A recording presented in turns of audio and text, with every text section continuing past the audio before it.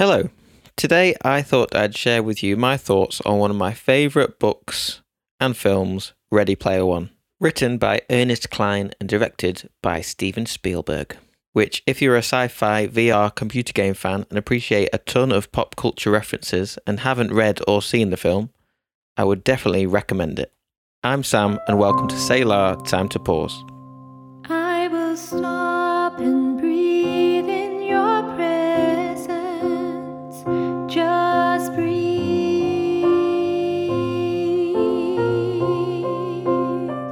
Just breathe.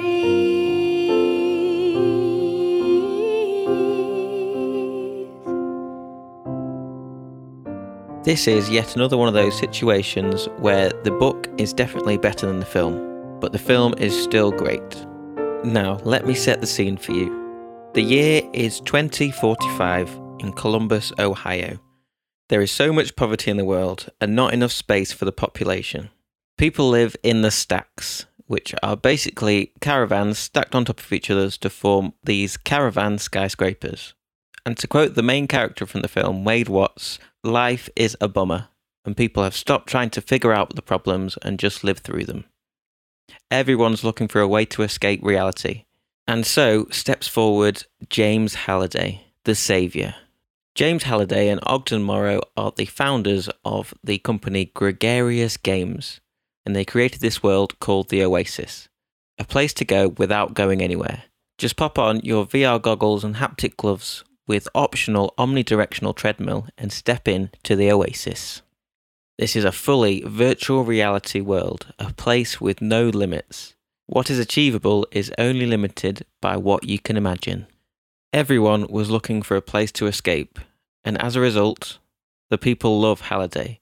He was the designer, creator, and coder of this world, the one who set them free and gave them hope. Right at the very start of this film, though, spoiler alert, James Halliday dies.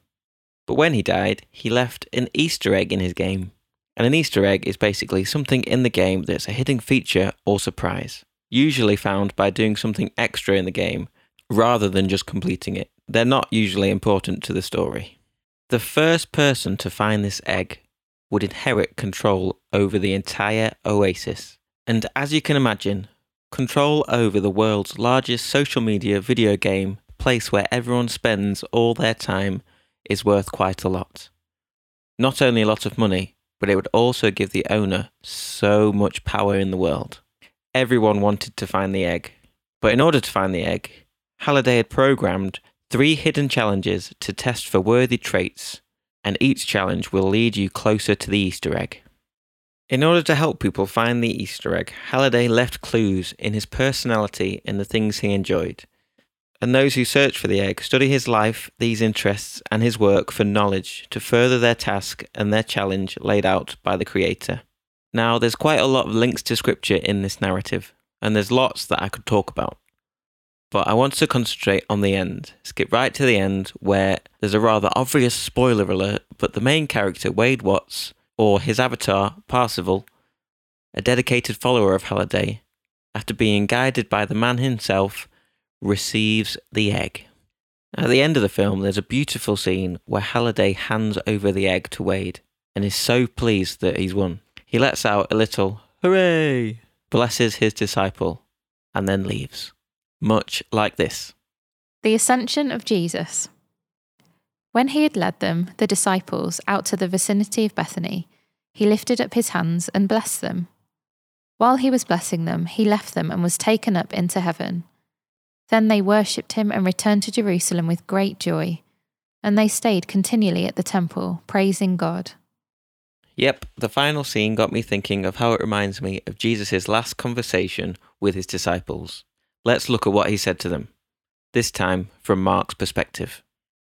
He said to them, "You are to go to all the world and preach the good news to every person. He who puts his trust in me and is baptized will be saved from the punishment of sin. But he who does not put his trust in me is guilty and will be punished forever. These special powerful works will be done by those who have put their trust in me. In my name they will put out demons. They will speak with languages they have never learned. They will pick up snakes. If they drink poison, it will not hurt them. They will put their hands on the sick, and they will be healed. This is much like the film. Throughout the trials Halliday has set, our character has been learning, and through these challenges, he has been made stronger and been being pushed to reach his full potential. And as Halliday, Jesus is proud of us and wants the best for us. But he doesn't just leave. Jesus ascends with a promise. He blesses his disciples and gives them the power and the promise he will be with them. In the Bible passage Elizabeth read to us, Jesus says, "In my name you will have power." He says, "Whoever puts their trust in me will be saved, and in my name will have the power to do these amazing things." As Halliday entrusts the future of the Oasis with Wade, Jesus entrusts his disciples with the future of the church. The disciples then go forward and preach everywhere, and the Lord worked through them. Jesus commissioned them to do this and gave them what they needed to fulfill the task they had been given. And he does the same for you, and he does the same for me. What challenges have you been faced with recently? Where has Jesus been walking with you?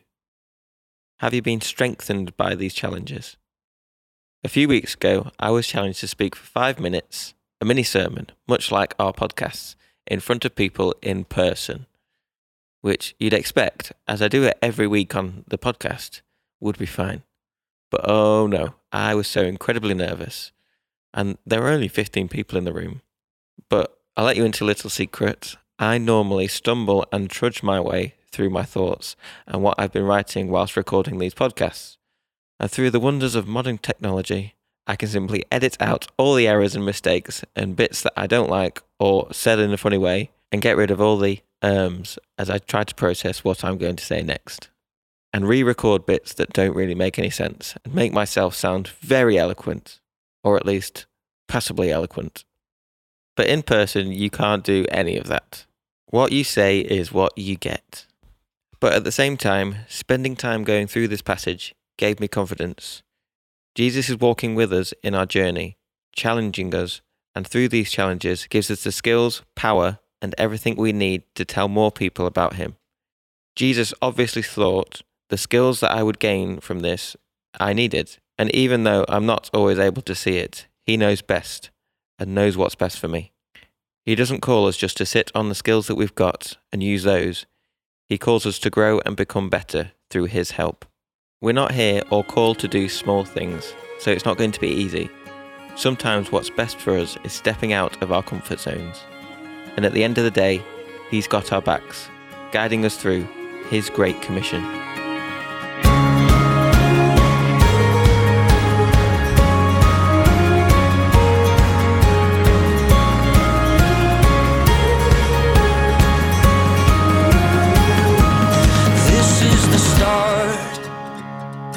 Of something amazing, a moment when heaven touches earth.